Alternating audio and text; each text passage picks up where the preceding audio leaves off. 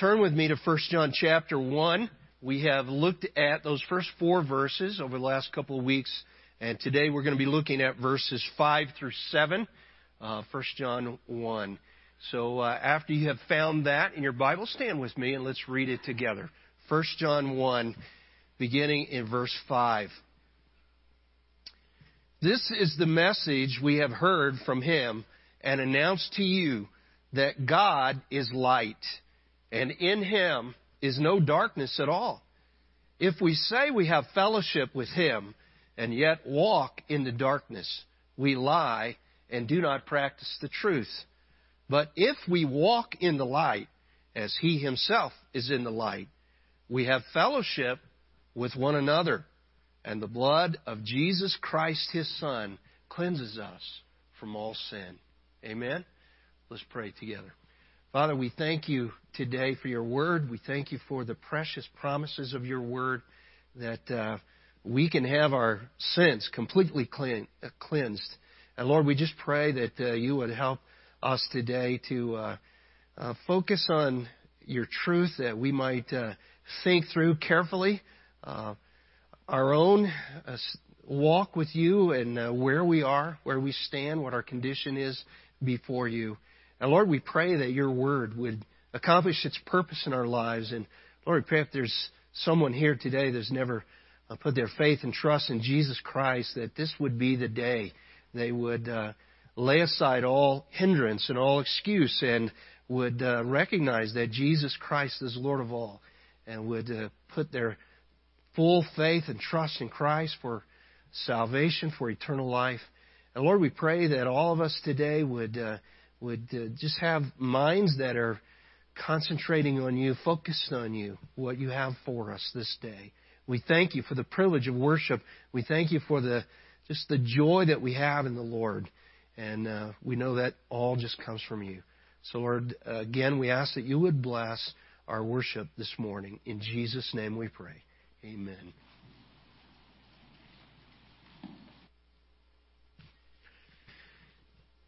Have you ever had a course in college that was famous for its tests?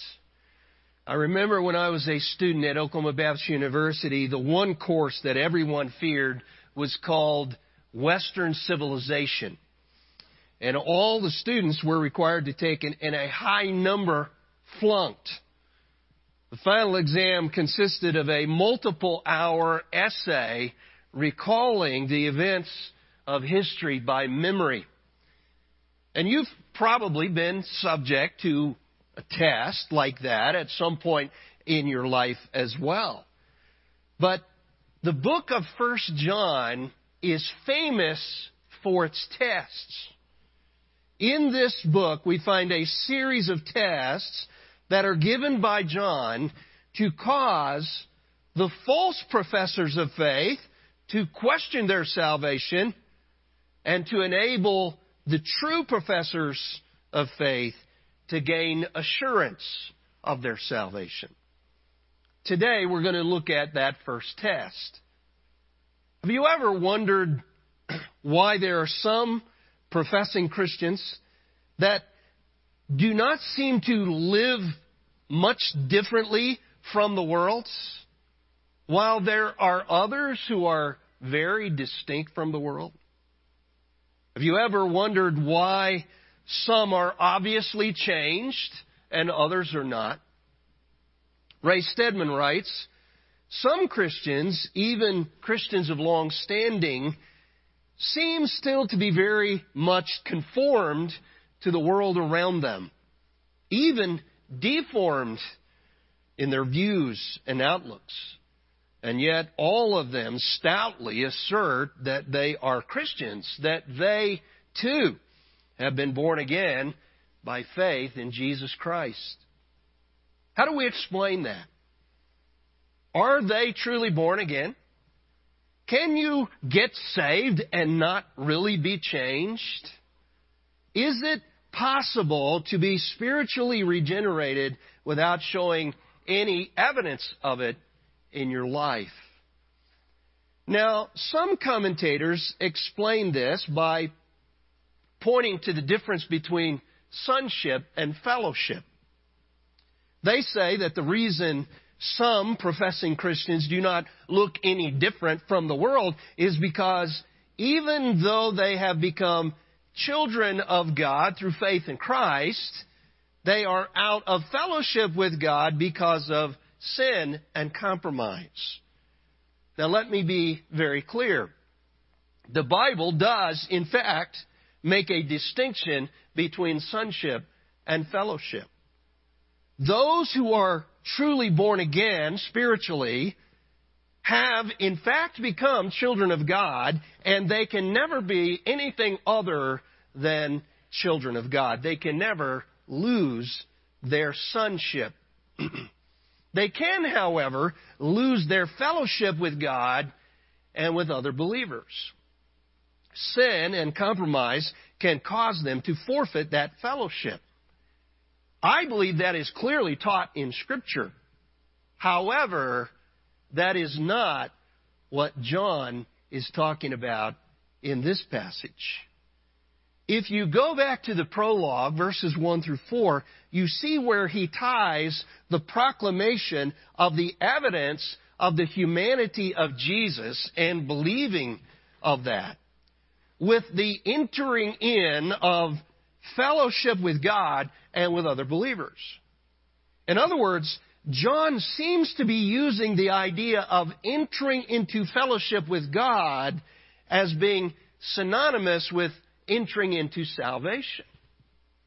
And then he says in verse 6, if we say that we have fellowship with Him and yet walk in darkness, we lie and do not practice the truth. This seems to be a test to determine whether or not you are truly saved. You can't claim to be in fellowship with God if your life has not been changed. If you're still walking in darkness and not walking in the light, then your claim is false. Now we're going to look at verse 6 in more detail in just a few moments. But the point I'm making here is that these are tests to see if you're truly born again. And even though John uses the word fellowship, he uses it as a synonym for sonship. He does this by pointing to certain evidences that indicate whether or not a person has, in fact, entered into fellowship with God to begin with. The first test that we will look at this morning, that of walking in the light, has to do with whether or not a person is truly born again. And even though he uses the term fellowship, his point is that you can't make a legitimate claim to being born again if you're still walking in darkness.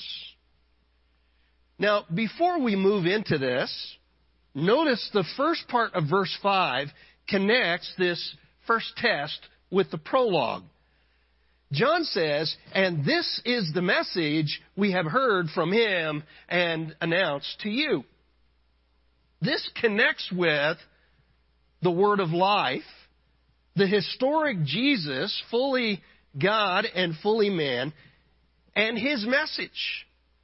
It connects with the message of eternal life and how to enter into fellowship with God and other believers.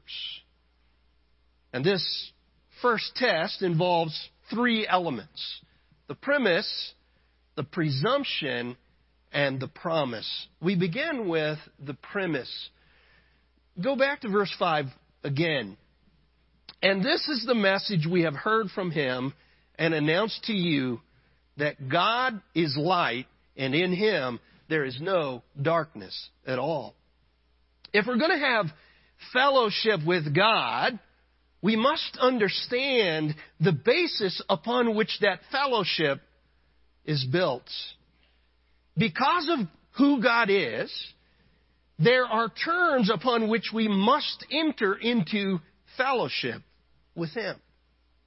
And to put it in the simplest terms, since God is light, if we are going to have fellowship with Him, we must be walking in the light. There is no darkness in Him. So if we're going to have fellowship with Him, we cannot be walking in darkness. But let's back up for just a moment. This last phrase of verse 5 is in the form of a parallelism, providing the positive side and also the negative side. It tells us what God is and what He is not. We begin with the positive. The Bible contains 3 definitive God is type of statements, and all of them are given by John. In the Gospel of John, in chapter 4, verse 24, we're told that God is spirit. Here we're told that God is light, and in 1 John 4:8, that God is love. All 3 of those statements concerning the nature and character of God are true, but here we're focused on God as light. Now, this may be the most complex of all 3 of the concepts. This term seems to be more of a metaphor than the other 2. Biblically, the concept of light is very complex, and it has a multitude of meanings. For example, sometimes it refers to moral purity. Sometimes it refers to spiritual guidance. Sometimes it speaks of intellectual clarity. And in the case of God, it is even used to describe His actual glory and appearance. And notice that that John says, God is light. He doesn't say God has a light or that He is the source of light, which He is, but it says He is light. God, by His very nature, is light. Hebert says the phrase states not merely that God has light or gives light, but that He Himself is light. And although He created light in Genesis 1:3, He Himself is uncreated light. Plummer writes, no figure borrowed from the material world could give the idea of perfection so clearly and fully as light. This is the nature of God. In the physical material world, we see God's light in the form of His Shekinah glory. In fact, the presence of God in the Old Testament was so brilliant in light that it caused Moses' face to shine after being in His presence. Vine says, as you study the Bible, you notice that every time God shows up on the scene, there is light. For instance, in Genesis 1, we're told that there was darkness upon the face of the deep, and then God came and said, let there be light, and there was light. When God came down in the tabernacle, He came in the Shekinah glory cloud of light. Every time God showed up in the Bible, there was light. The Old Testament describes Him in this way in Psalm 104, verses 1 and 2. Oh, Lord my God, You are very great.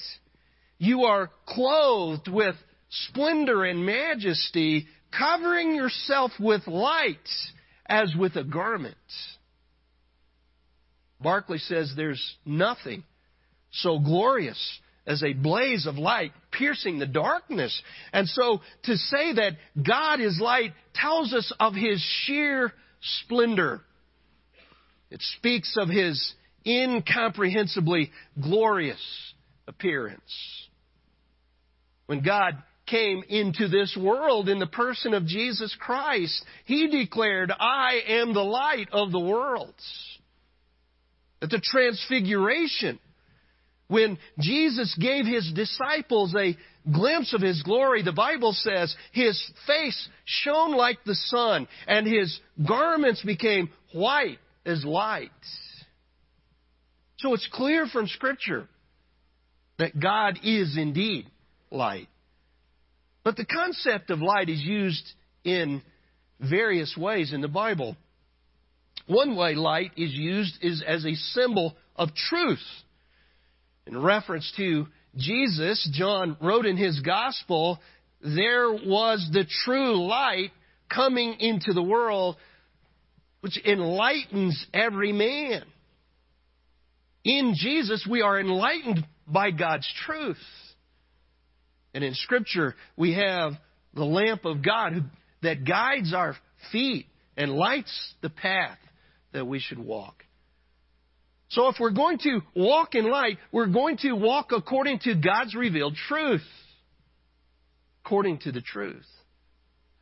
Morally, the concept of light is equivalent to holiness. So to say that God is light is to say He is absolutely holy. James 1:13 says, let no one say when he is tempted, I am being tempted by God, for God cannot be tempted by evil, and He Himself does not tempt anyone. Not only is there absolutely no evil in God, He cannot even be tempted by evil. And we know that Jesus in His earthly ministry was tempted in His humanity, but Hebrews 4:15 makes it clear He was tempted in all things like we are tempted, yet He was without sin. So the concept of light also points to moral holiness as well. And we could look at the concept of light as an equivalent to life. John developed that thoroughly in the prologue to his gospel, but we won't take the time this morning to go through that.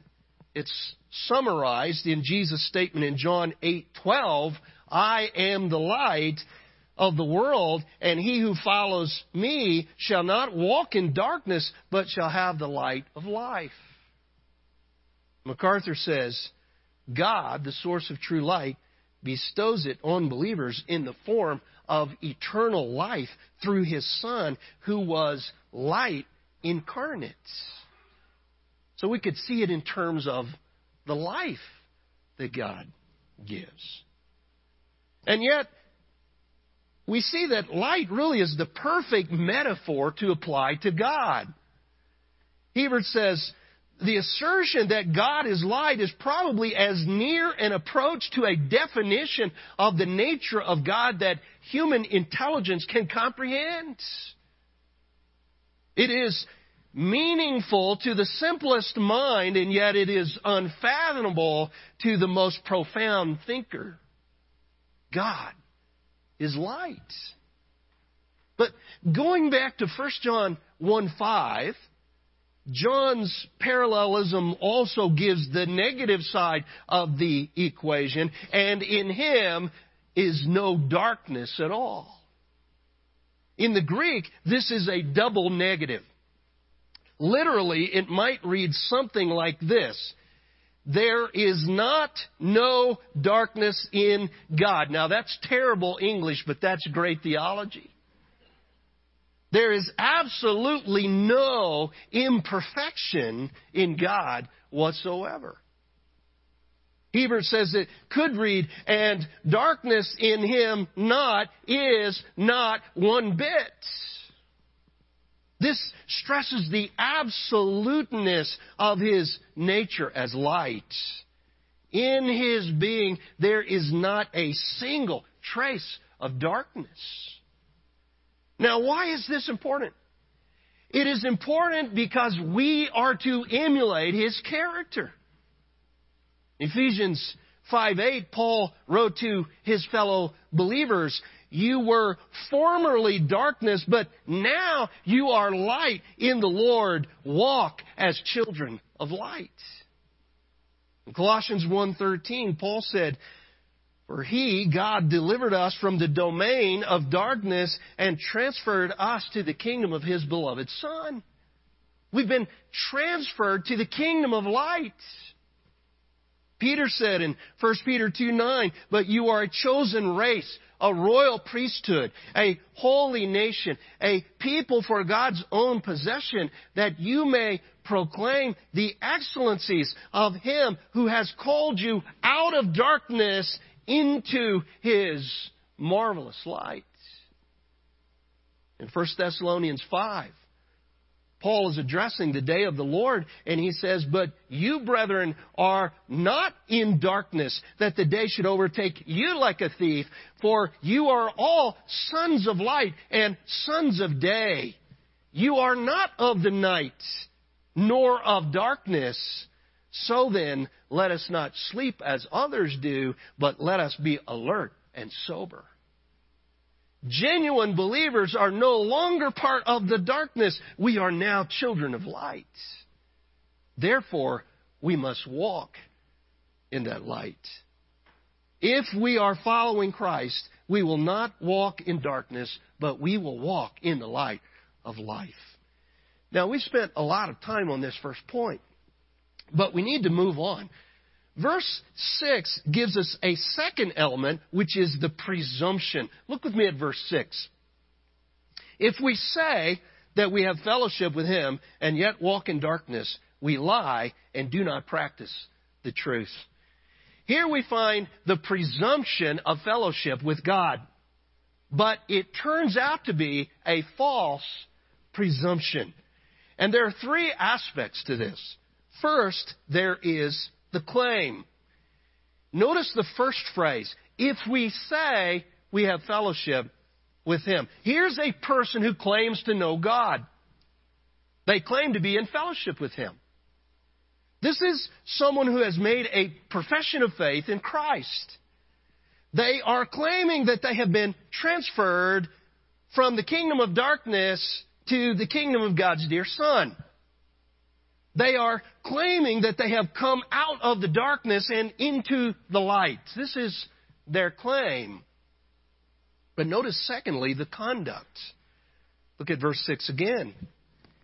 If we say we have fellowship with Him and yet walk in darkness, there's a big difference between a profession and possession.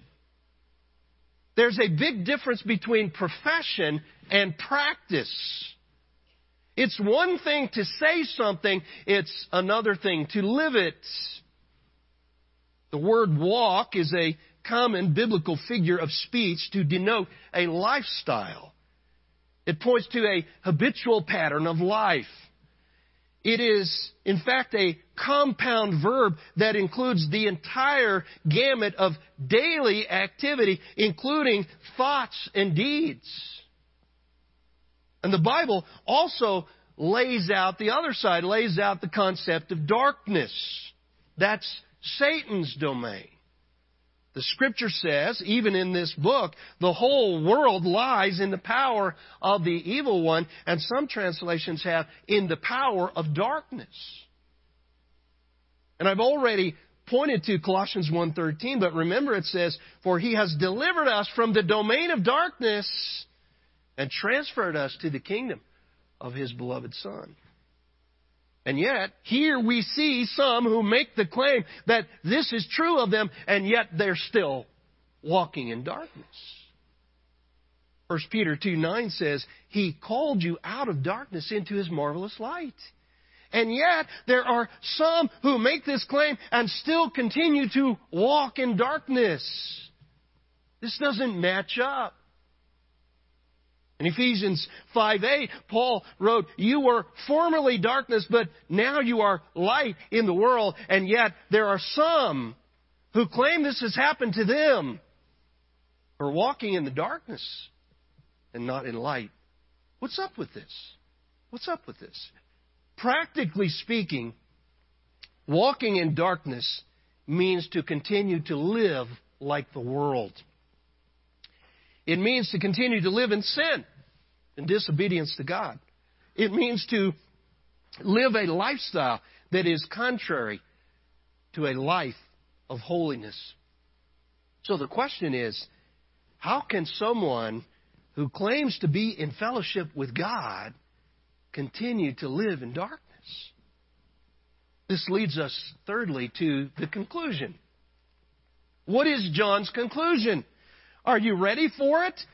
Buckle your seatbelt. Here it comes. If we say we have fellowship with Him and yet walk in the darkness, we lie and do not practice the truth. These are the words of Scripture. This is God's word on the subject. If you claim to be in fellowship with God, and yet you continue to walk in darkness, you are a liar, according to God's word. The Apostle John does not mince any words here. He tells it like it is. He calls a spade a spade.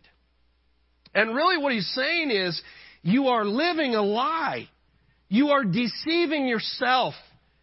You are claiming one thing, but the evidence of your life is pointing to something totally opposite.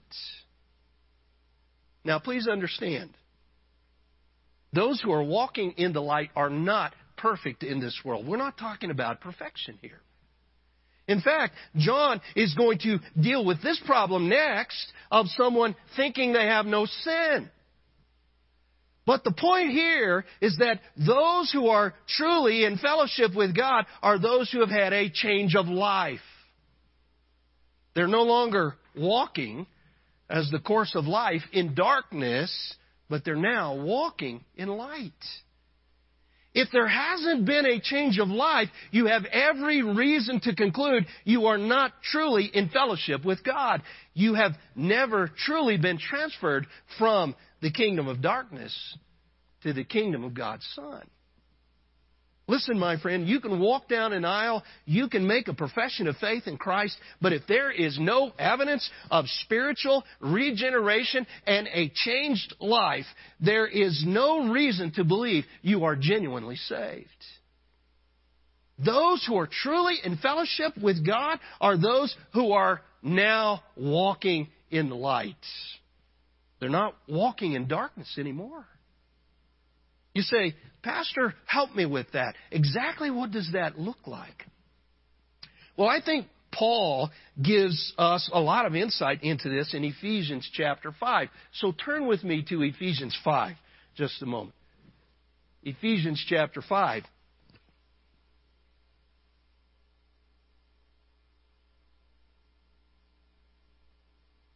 Ephesians 5, and let's look at verses 8 and 9. Here's what it says. For you were formerly darkness, but now you are light in the Lord. Walk as children of light. Okay, I get that, but what does that mean? Verse 9. For the fruit of the light consists in all, notice, goodness and righteousness and truth. This is what it consists of. In fact, go on to verse 10. Trying to learn what is pleasing to the Lord. Walking in light means living a life that exhibits goodness and righteousness. It means longing for the truth. And not just any understanding of truth, learning what is pleasing to the Lord. This implies a love for God's truth. Listen, don't tell me you love God's truth if you never crack open your Bible. Don't tell me you love God's truth if you never sit under the teaching of Scripture. And don't tell me you're walking in light if there is no evidence of goodness and righteousness in your life. Now, that doesn't mean you're perfect and that you never sin. But it does mean that there's going to be some tangible evidence that you are now walking in light and you're no longer walking in darkness. It's not about what you profess. It's about what you possess. To profess one thing and then to live in contradiction of that profession is to lie and not to practice the truth. If we walk in darkness, we cannot have fellowship with God. For what fellowship has light with darkness? And what accord has Christ with Belial? These are questions that Paul asked in 2 Corinthians chapter 6. What's the obvious answer? There can be no fellowship between darkness and light, just as there can be no accord between Christ and Satan. Candlish calls the false profession of 1 John 1:6 a practical lie. He says the profession of such a thing is a lie. He who makes it is not speaking but acting acting an untruth. His life is a practical falsehood. He says, apart from anything I may say, my walking in darkness is in itself practical lying. I do not the truth. I am acting. I am not acting truly. Please understand, this is not just an innocent mistake here. It is a conscious, deliberate lie. Hebert says, whenever there is a clear conflict between an individual's talk and his walk, it is always his walk and not his talk that reveals who he really is. Here's the truth. Not everyone who says he's a Christian is truly a Christian. Jesus said, not everyone who says to me, Lord, Lord, will enter the kingdom of heaven, but he who does the will of my Father who's in heaven. Just because you think you're going to heaven doesn't necessarily mean you are. There must be a legitimate basis for that claim. The question is, are you truly walking in the light? Are you no longer walking in darkness? It is impossible to have fellowship with God who is light and live a life of walking in darkness at the same time. It's impossible. Well, the good news is John doesn't end right here. He goes on to the other side. So in verse 7, we see the promise. Look with me at verse 7. But if we walk in the light, as he himself is in the light, we have fellowship with one another, and the blood of Jesus, his Son, cleanses us from all sin. Notice the conjunction but makes the contrast clear. This is the correction of the false profession of verse 6. Make sure you're truly saved, John's saying. Make sure your profession of faith is genuine. How can you tell? By whether or not you're walking in the light. And the promise is, if you are truly walking in the light, you can have the assurance of your salvation. And this is the other thing that John is trying to accomplish here, is to give believers that might not be totally sure about their salvation that sense of assurance. The promise is, if you're truly walking in light, you can have that assurance. There are three aspects to this promise. First, we see the contrast. Notice John says, but if we walk in the light as he himself is in the light. MacArthur points out that the concept of walking in the New Testament is connected not with justification, but with sanctification. So walking in light is not a way of securing salvation. It is a way of giving evidence to that reality. He says salvation is not only a change in one's legal status, as divine righteousness is credited to one's account through faith, but it is a change in behavior as actual righteousness is given to believers by the indwelling Spirit of God. In other words, the daily living of the Christian life is only possible by the power of the Holy Spirit, and therefore it is evidence that those who are living a righteous life are in fact indwelled by the Spirit of God. This is evidence of salvation. Those who are walking in the light are giving evidence that they have truly experienced spiritual regeneration and have the Holy Spirit dwelling in them. This is the contrast to those who are walking in darkness. But secondly, we see the connection here. Look at verse 7 again. But if we walk in the light as he himself is in the light, we have fellowship with one another. Not only does walking in the light give evidence that we are, in fact, in fellowship with God, but it also says we are in fellowship with other believers. Our walk has a horizontal dimension. We have fellowship with one another. And this, I believe, connects back to verse 3, where John said, what we have seen and heard we proclaim to you also, that you also may have fellowship with us. And indeed, our fellowship is with the Father and with His Son, Jesus Christ. But thirdly, there's the cleansing. The cleansing. Go back to verse 7 one more time. But if we walk in the light, as He Himself is in the light, we have fellowship with one another, and the blood of Jesus, His Son, cleanses us from all sin. Now, scholars like to debate whether this cleansing is that of the initial cleansing of sin at the point of our justification, or if it is the continual cleansing of progressive sanctification. But folks, I'm not sure we need to make that distinction. Notice that John says the blood of Christ cleanses us from all sin.